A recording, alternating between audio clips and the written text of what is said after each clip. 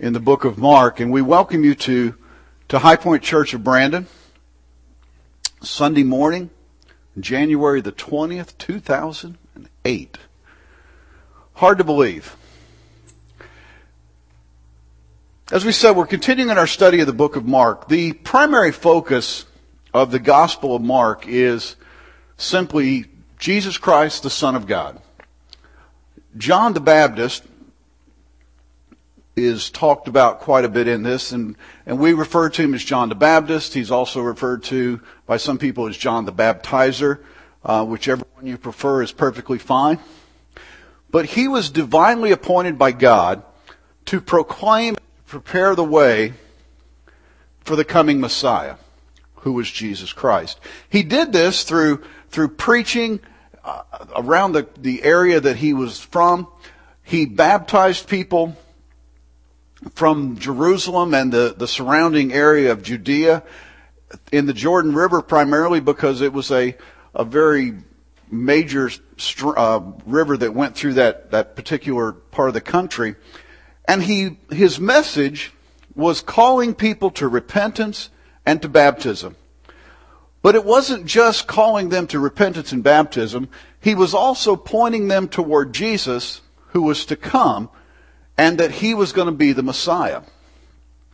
Let's start our reading today, Mark chapter 1, verses 9 through 13. At that time, Jesus came from Nazareth in Galilee and was baptized by John in the Jordan. As Jesus was coming up out of the water, he saw heaven being torn apart and the Spirit descending on him like a dove.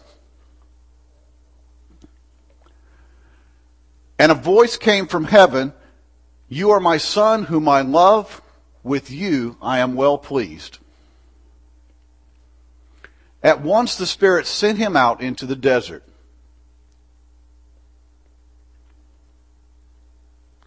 And he was in the desert 40 days, being tempted by Satan. He was with the wild animals, and angels attended him. Basically, this part of the scripture is that Jesus had decided to travel from his hometown of Nazareth to the location where John happened to be ministering at that time. He did this in order to be baptized. Now, that might sound a little strange. Why would Jesus go to be baptized? It wasn't because he needed baptism, but it was really for some other reasons. Through going to John and being baptized in the Jordan River like he was doing with everyone else, he identified with sinners. He showed people of that day that Jesus, was a man. And we have to realize that he was a man. He was as human a person as you and I. He was God manifest in the flesh, but he was completely a man too. If we don't recognize the fact and say, yes, I understand that he was a man, then it takes away from what he did. If he did it through his God powers, and everything was only because of his God powers, then it wasn't really anything that Jesus had anything to do with. So through the baptism, he identified with the sinners that John was preaching to. He also, through this, provided an example for the necessity and the importance of baptism. Jesus' goal was to represent sinners. His whole plan and God's ultimate plan was that Jesus would come to earth in the form of a man, and that where man was destined to die for his sin, that Jesus would take all of the sin of all mankind upon himself, and he would die in their place. And he didn't represent sinners by going out and sinning, but the Bible says that he was tempted as we are, and yet remained without sin. His baptism also represented that everyone needed to repent. Because remember, John was preaching, repent, and then he was baptizing them. So Jesus was giving the ultimate example. Wasn't because he had sinned. He was doing it simply as an example that that's what we need to do also. Jesus' baptism foreshadowed his death and his burial and his resurrection. In fact, let's read Romans 6, verses 3 and 4. Or don't you know that all of us who were baptized into Christ Jesus were baptized into his death? We were therefore buried with him through baptism into death, in order that just as Christ was raised from the dead, through the glory of the Father, we too may live a new life.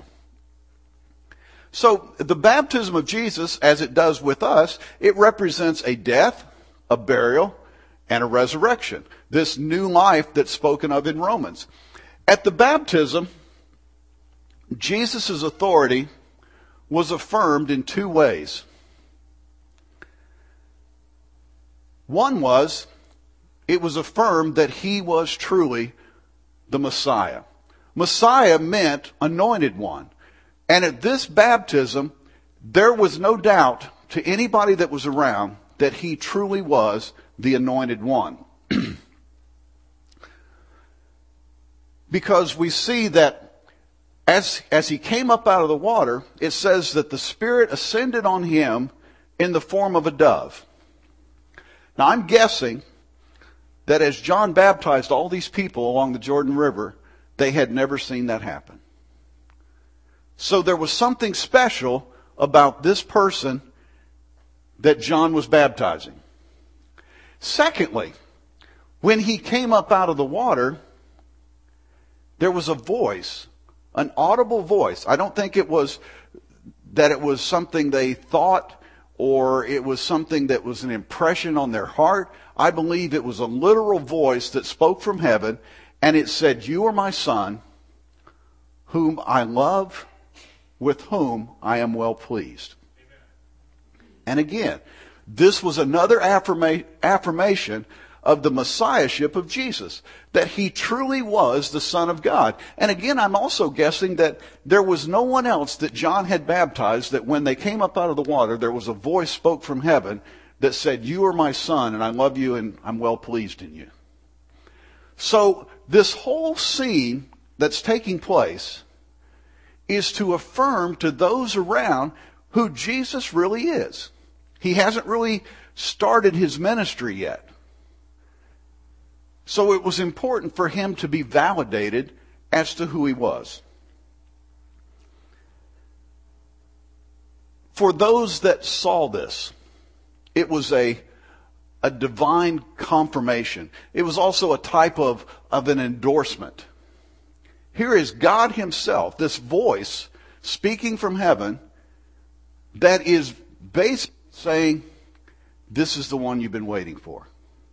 This is my Son." And it says that immediately after that Jesus was compelled, the King James Version, or the NIV says compelled, King James Version said he was driven by the Spirit into the wilderness.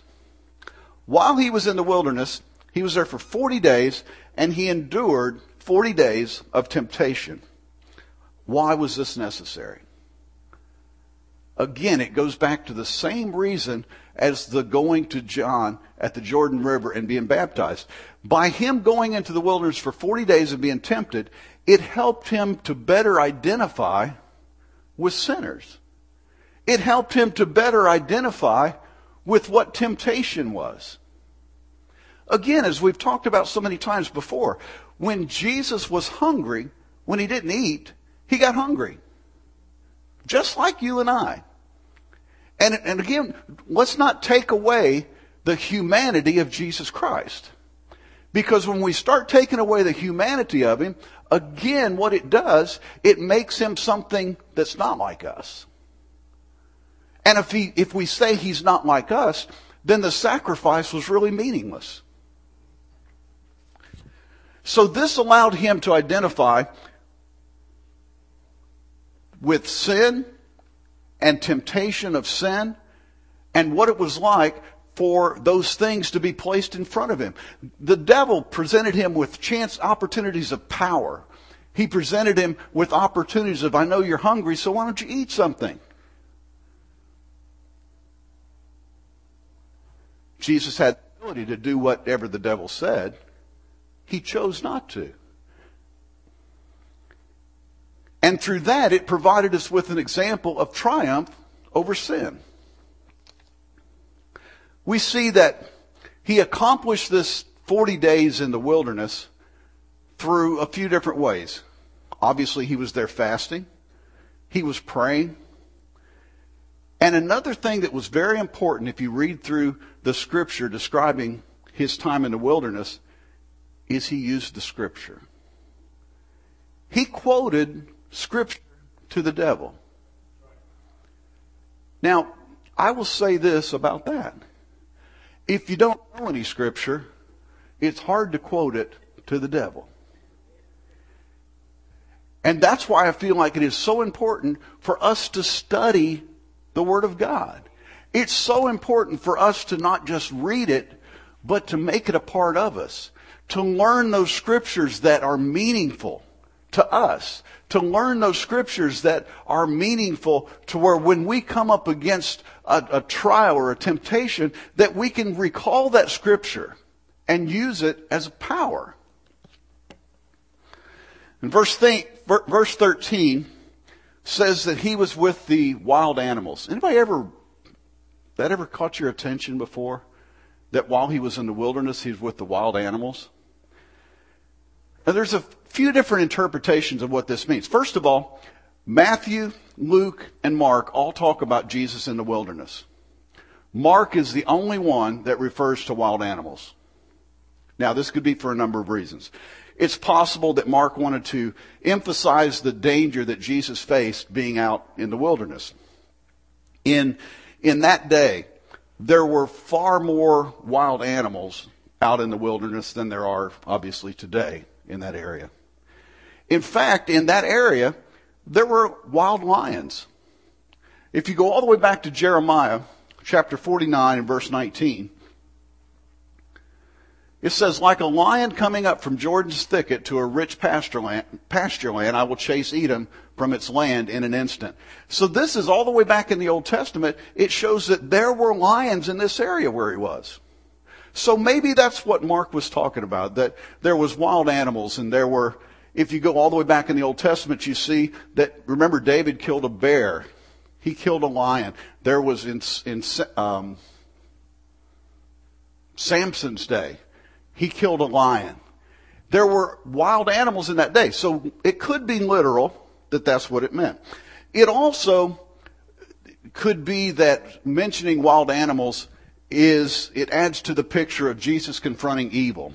In that day, animals were often associated with evil. Wild animals were associated with evil. It could symbolize this cosmic struggle that Jesus was going through between good and evil while he was in the wilderness. A third explanation could be this, that if Mark was writing to the Gentiles at Rome, the Christian Gentiles at Rome, especially those in that area of Rome that were under the governing power of Nero, those people would be facing persecution in the future. And one of the ways that Nero persecuted the Christians was he would throw them to wild animals, lions, whatever he happened to have. And if that was the case, it would give these Christians comfort to know that Jesus had confronted wild animals too. So you have three different versions of how you can interpret that, or you can interpret it some other way. It's just fine. But it does say that he was in the wilderness with the wild animals. While he was in the wilderness, he was the target of Satan's personal attacks. It doesn't say that Satan sent one of his little helpers down there. This was a personal affront from Satan himself.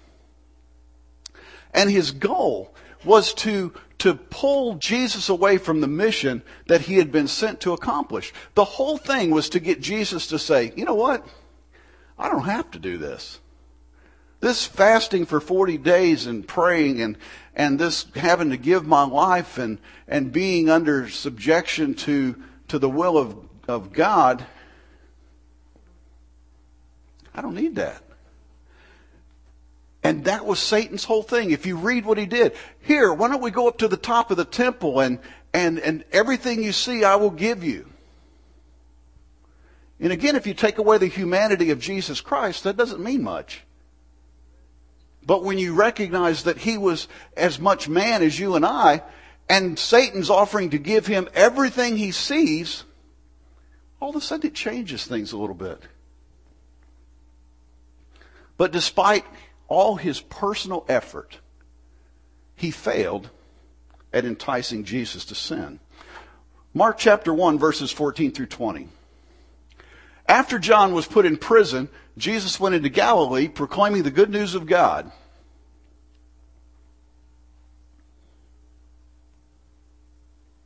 The time has come, he said. The kingdom of God is near. Repent and believe the good news. As Jesus walked beside the Sea of Galilee, he saw Simon and his brother Andrew casting a net into the lake, for they were fishermen. Makes sense. Come, follow me, Jesus said, and I will make you fishers of men. At once they left their nets and followed him. When he had gone a little further, he saw James, son of Zebedee, and his brother John in a boat preparing their nets. Without delay, he called them, and they left their father Zebedee in the boat with the hired men and followed him. In Mark chapter 6, we see that John the Baptist had confronted the Herod of the day, mainly about Herod's blatant sin. And surprisingly enough, that didn't go over real well with Herod. So he had John imprisoned. This is the John that baptized Jesus. So now John's in prison, and he was the one that was going out and preaching and teaching and baptizing people, saying, repent and be baptized and believe that this Messiah is coming, and now he's gone. So who does that leave? Jesus. Jesus' time had now come. It was time for Jesus to begin his ministry. This new era had happened, and this era, at its completion, the kingdom of God would have come to its fullness. See, if Jesus had decided somewhere in there that, you know what, I just don't think I'm going to do that, then we would have not had salvation. You say, well, he had to. No, he didn't have to. If he had to, he would not have, in the Garden of Gethsemane, prayed and said, let this cup pass from me. Not my will, but yours be done. He had a choice. And again, please don't ever take away from the humanity of Jesus Christ, because when you do, it takes away from the effectiveness of what he did.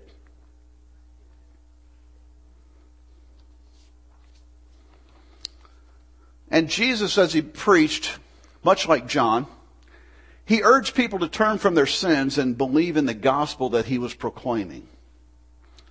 Unlike John, he took people from beyond repentance to faith in himself. And here's the thing. John was saying, repent and I'll baptize you and believe in this one that's coming. Jesus was saying, repent and be baptized and I'm here. And we see this in the fact that when he saw Simon and Andrew, he called to them to do what? Follow me. I'm not saying follow the one that's coming behind me. I'm not saying follow the one that is to come and he will be the Messiah. Follow me because I am him.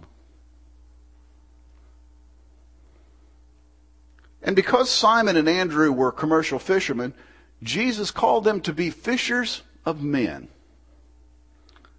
Now, why would he do that? Because it's something they understood.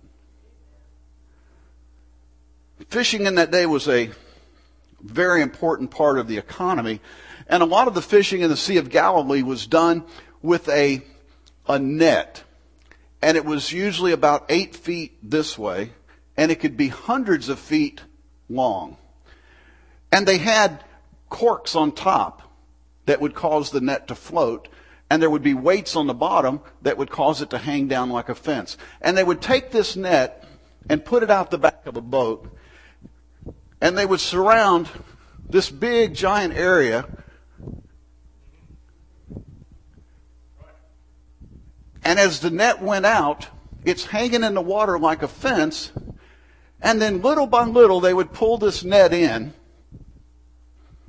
And the net would get tighter and tighter and tighter.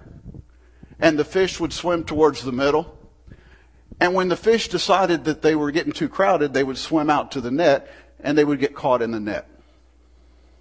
Today we call that a gill net, because the fish's head goes through there and it catches on their gills. They can't go forward and they can't go backward. So that was a very common thing. And Jesus said, "Come with me and I will make you fishers of men." And back to that. I believe that it was important that he spoke to them in terms they understood. He didn't talk to them about planting corn. Why? They weren't farmers. Now, he did, in different times, speak to people about planting and sowing and reaping, but it was because those people were probably farmers and understood that. I think it is very important that as we witness to people, that we speak to them in terms that they understand. I don't think it's a good witnessing tool to go out and try to witness to somebody and you start off with how the book of Daniel and Revelation match up in prophecy and eschatology. And you pull out this big chart and you have this big statue and you have the bronze feet, and people are going to go, "What are you, crazy? What does that have to do with anything?" Jesus spoke to them in terms they understood. They're fishermen, so I'll tell you what, leave your nets and we'll quit catching fish and I will make you fishers of men. I believe when we witness to people, we need to witness to people in the normal English language. Not in that elusive language called Christianese. And Christianese is that language that you only know after you've been in church for about 20 years. It's all those terminologies that we use at church, that if you use them around a lot of people, they'll go, "Huh? Normal words. Well, I don't really know what to say." Here's one thing that always works. Here's what God has done for me. God has transformed my life. Very simple message of, when we're born, we're all born sinners. And if we die that way, that's the way we stay. But we don't have to die that way, because God himself came to earth in the form of a man. And he gave his life to take away your sins and mine. And that's available to you. It's free. It's already paid for. All you have to do is accept the blood of Jesus Christ on your life and your sins are gone. Doesn't that sound a whole lot more enticing than talking about the seventh angel and the seals? And sure it does. Jesus provided an example right here for us of how to call people to follow him.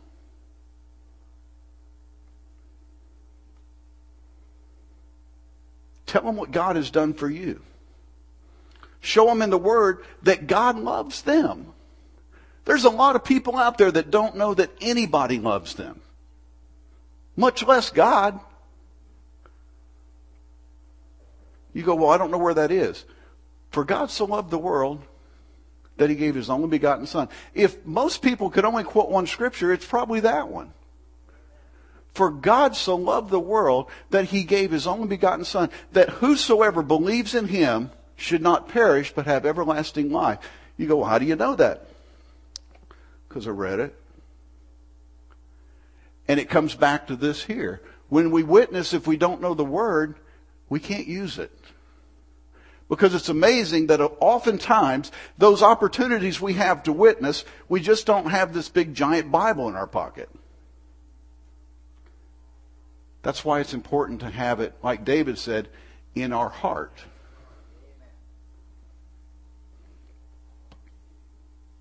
And I think it's important that we pray for this person, that God will touch their heart. And I think it's important also that we pray with this person if they're open to it. You mean out in public? Yeah. Because you don't do a lot of witnessing at church. So that kind of leaves out in public. You go, well, I've never done that before. Probably time to start. That's right.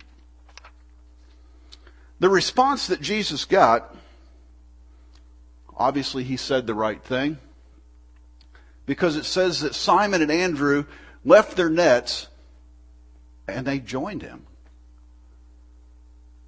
He worked. And they go on down the shore, and there's two other brothers that are also commercial fishermen. Their names are James and John, and they're the sons of a man named Zebedee. And they too willingly left their nets and followed Jesus. You see, I believe Jesus made following him attractive.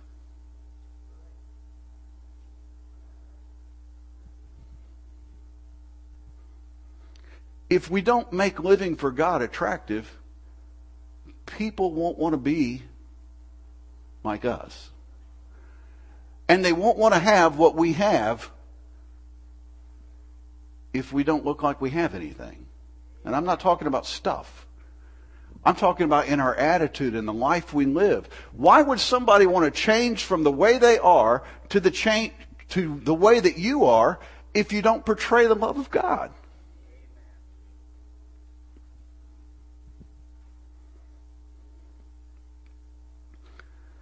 It's obvious from the two examples of these two different groups of men who were busy doing what they do that Jesus required unwavering commitment from his disciples. You realize they did not say, you know what, Jesus, we got this one last trip here. We've just got the boat ready. It's full of gas. It's already running out here. And when we get back, if you're still here, we'll get back to you. No. It says that they left their nets and they immediately followed him. And there are so many people today that have all intentions in the world of following after Jesus, but only after they go on that last fishing trip, if you're still around when I get back, then I'll think about following you. But I believe this is another example to us today that when Jesus calls us to follow him, he wants us to follow him completely. Jesus could have said, you know what, I'll just set up my ministry right here around where your boats are and maybe just build a church over there, and that way you can still be fishermen, and maybe we'll tie the church in with like this fisherman theme. That's not what he said. He said, follow me. And they left their nets, they left their boats, and they followed Jesus for over 3 years. I believe it says a lot about these men too. They weren't doing it half-heartedly. And they weren't occasional followers of Jesus. Mark chapter 1, verses 21 through 26. They went to Capernaum, and when the Sabbath came, Jesus went into the synagogue and began to teach. The people were amazed at his teaching because he taught them as one who had authority, not as the teachers of the law. And just then a man in their synagogue who was possessed by an evil spirit cried out, "What do you want with us, Jesus of Nazareth? Have you come to destroy us? I know who you are, the Holy One of God." "Be quiet," said Jesus sternly. "Come out of him." The evil spirit shook the man violently and came out of him with a shriek. Everything that we've read so far this morning leads us to these scriptures right here. On the Sabbath, Jesus goes to the synagogue. It was customary in that day for the leaders of the synagogue to have different people come and teach. If they were in the area and they were known as teachers, that they could come and teach at the synagogue. And because of this custom, the leaders of the congregation invited Jesus to come teach. And verse 22 says that the congregation was astounded or amazed that Jesus taught with real authority. You go, what does that mean? The common practice of that day was for teachers to validate their teaching by naming other famous scholars who agreed with their position. In other words, I would stand up here this morning and I would say, based on what Bishop Goldsberry says, then this is how it is. And Pastor Magine also backs that up, so this is how it is. Jesus didn't do that. He spoke to them as if what he said mattered because he said it. I'm not validating this by anybody else. I am the authority.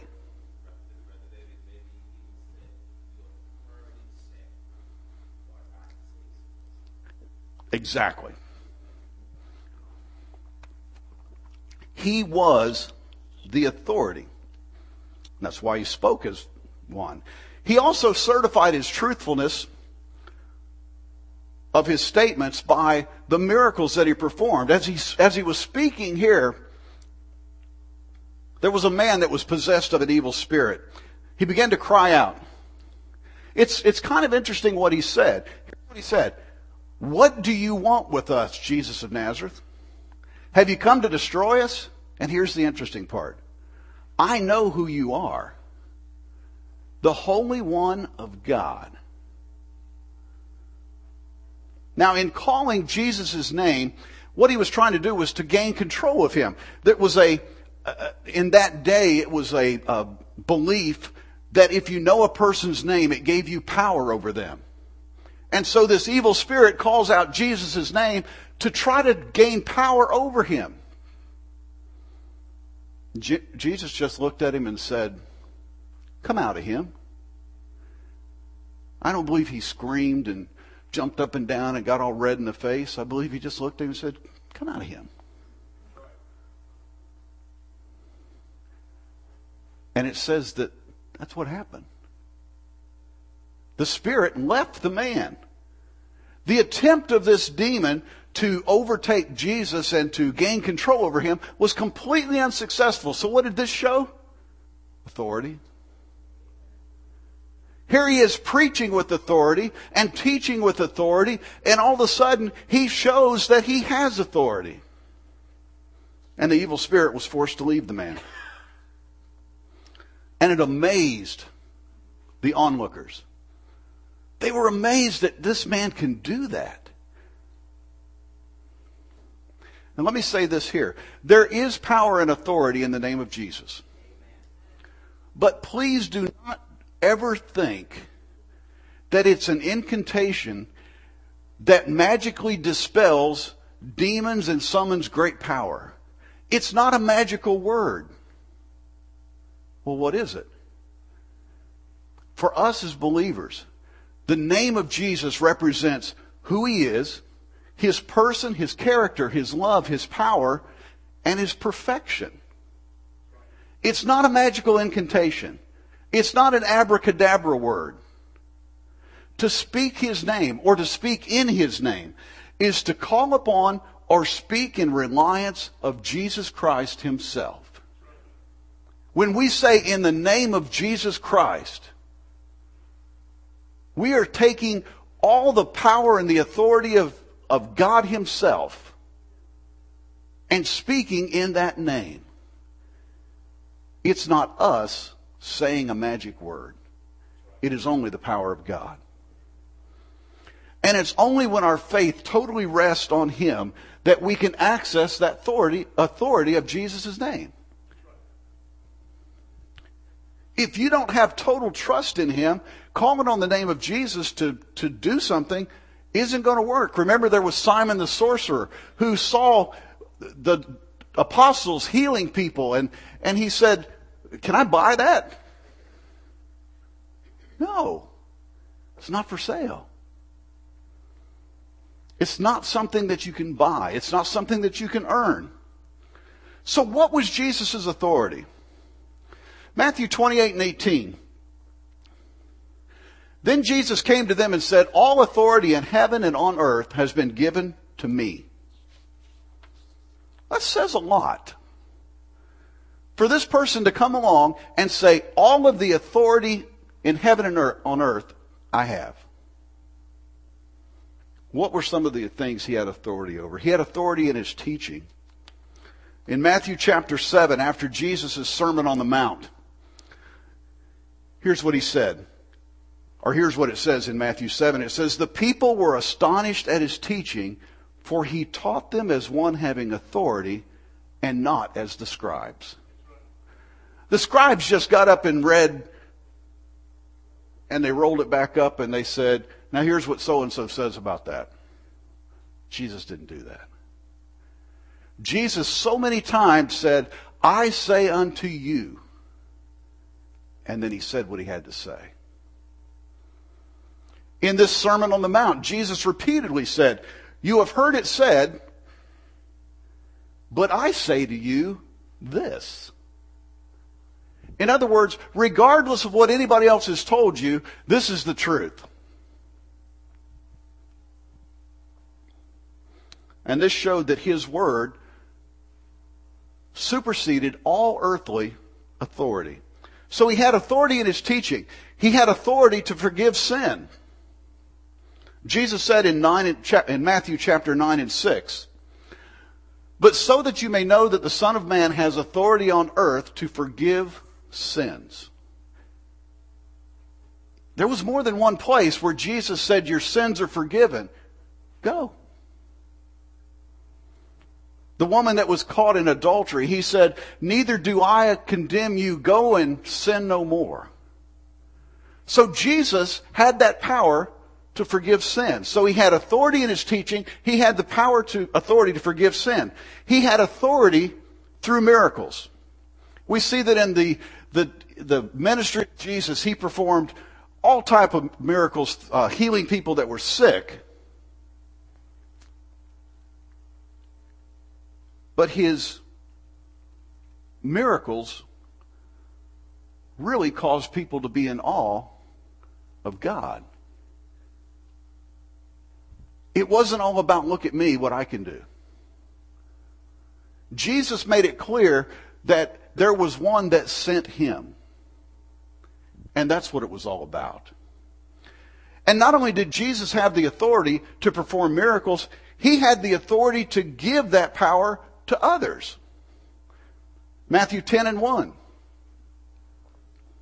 He called his 12 disciples to him and gave them authority to drive out evil spirits and to heal every disease and sickness.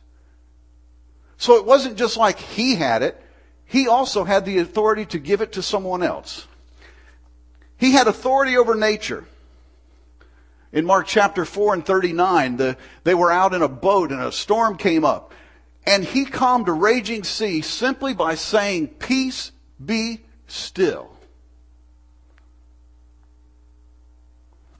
He had authority over nature. His disciples were fearful. And after this happened, they looked at each other and they said, who can this be that the wind and the waves obey him? He had control over the fish in the sea. There was a time when the disciples had fished all night and they hadn't caught anything. And Jesus said, go out a little ways and throw your nets out on that side. And they caught so many fish that it almost sunk the boat. Uncle Dean, have you ever done that?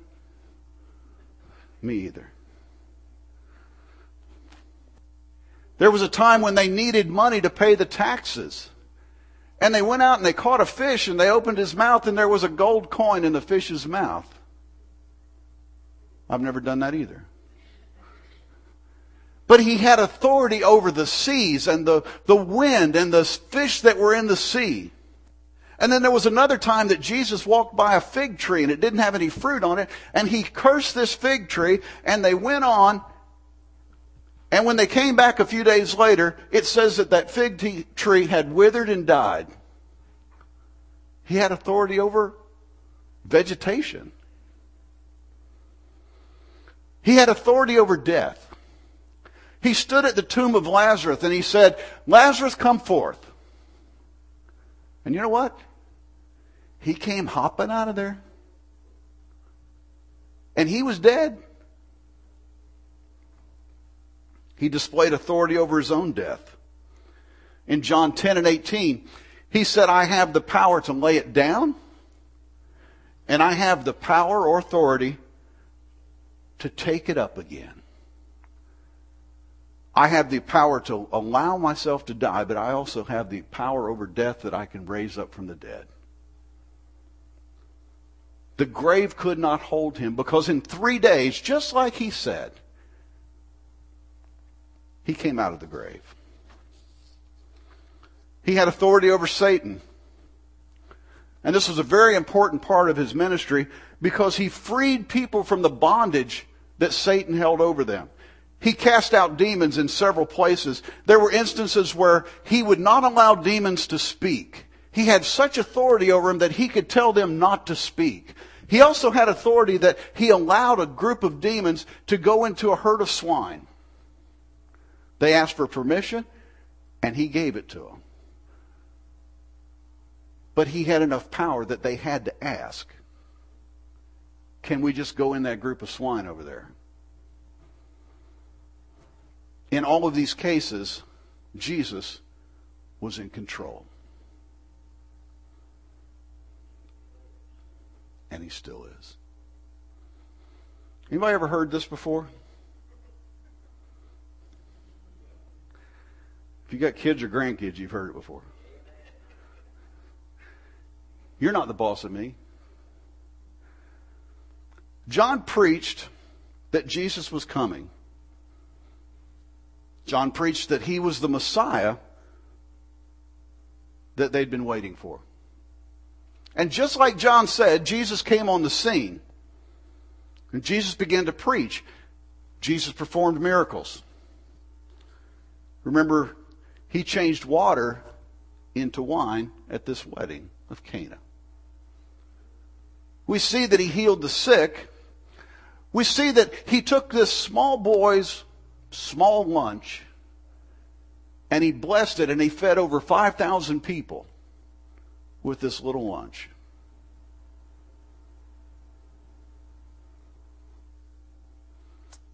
To put that in modern day terms, it'd be kind of like he took a can of tuna and some crackers and fed 5,000 people with it.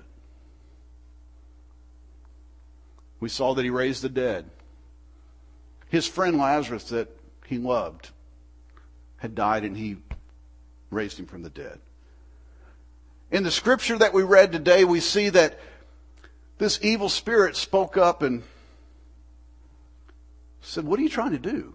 You trying to kill us?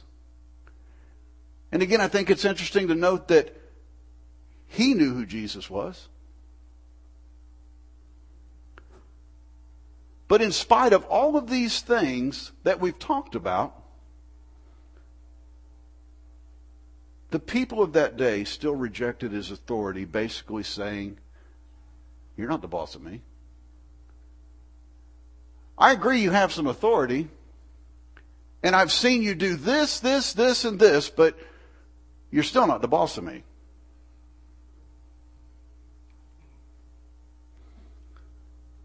But the challenge of responding to Jesus' authority didn't end in the first century. And I'm not talking about just total unbelievers and rank sinners. Today, there are people sitting in churches across this country. Most of them would claim to love God. But many of them completely reject the authority of God over their life. They might give him a little bit of say-so in certain parts of their life. But when it comes to giving him total authority, no, that's not going to happen. And there was a song written several years ago that said, if you're not Lord of everything, then you're not Lord at all. And I have to tell you this morning that that is very true. He is asking us to give all to him. When he called the fishermen, It says they left everything. They left their families, their business, everything, and they followed Jesus. We know that Peter was married because at some point Jesus healed his mother-in-law.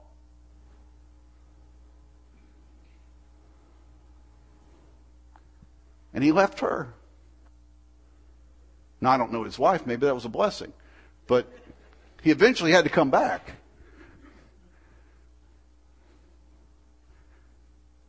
But they left everything. And I will tell you this morning that there is nothing less than that expected of us today. You mean I got to give up my house? Not unless God tells you to. Remember, there was a rich young ruler that came to Jesus and he said, I've kept all your commandments. What do I need to do to be one of your followers? And he said, go take everything that you own and sell it and give it to the poor.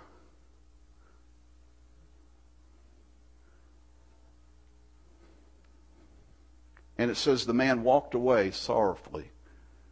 Why? Because he was more attached to those things than he was to Jesus. And there's churches full of people today that are more attached to the car they drove up in than they are to the Jesus that they came in to worship.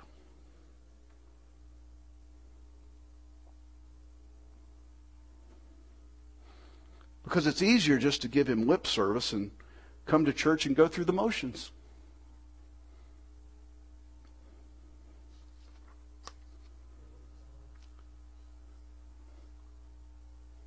Since our normal human nature usually goes against the nature of God,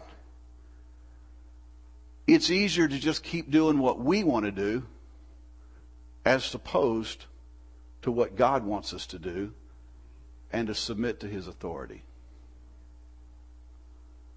Now, if you're saying, are you saying you do that? I'm working on it.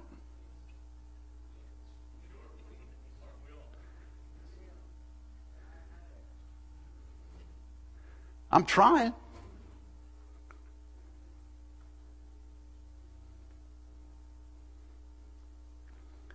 But we find often that it's easier to serve ourselves than it is to serve Him. Now, don't get me wrong. I don't want anybody to leave this place this morning or anybody that's listening to this on the internet to say, well, he thinks we should all just sell everything and move into the church together. No, I'm not saying that. I'm not saying that at all. I hope you drove up in a Bentley. And I hope you got 3 more of them at home. And I hope you've got this gazillion-dollar house that you just left this morning. I hope God has blessed you to the point to where you have need of nothing of this world. As long as you have submitted to Him completely. A Sunday school teacher that I had several years ago, Sister Jean Gray, used to say that anything that you let become between you and God is closer to God than you are.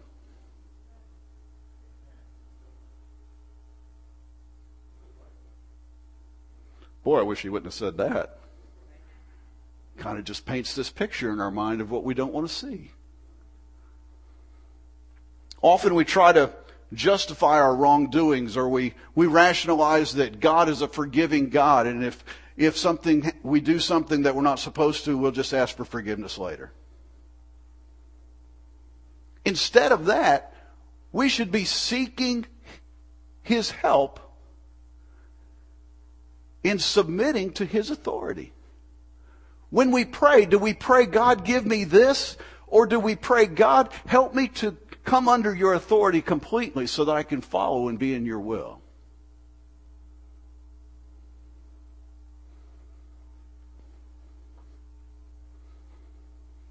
So we have this dilemma. When we're faced with this issue of obedience, and it's very simple. Is Jesus the boss of me? When God speaks to us to do something, when God speaks us to go up and talk to that person and witness to them, When He asks us, why don't you take some time and go out and knock on some doors and invite people out to church and see if they could come and feel what you feel and share what you have had so much of. When God tells us to go speak to that homeless person that doesn't smell very good, do we submit to His authority, or do we look at Him and say, you're not the boss of me? And I will tell you this in closing. When God speaks to you, whichever way you answer, whichever way we answer, our receptivity and the obedience to His word shows what truth is in our heart.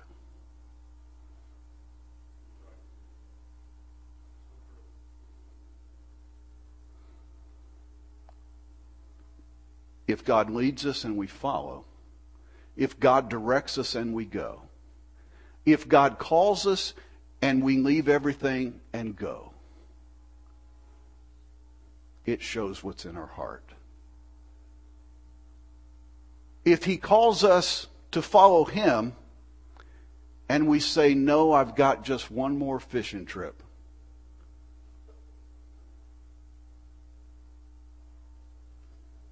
that also shows what's in our heart. And I'll close again by asking this question. Is Jesus the boss of you? God bless you.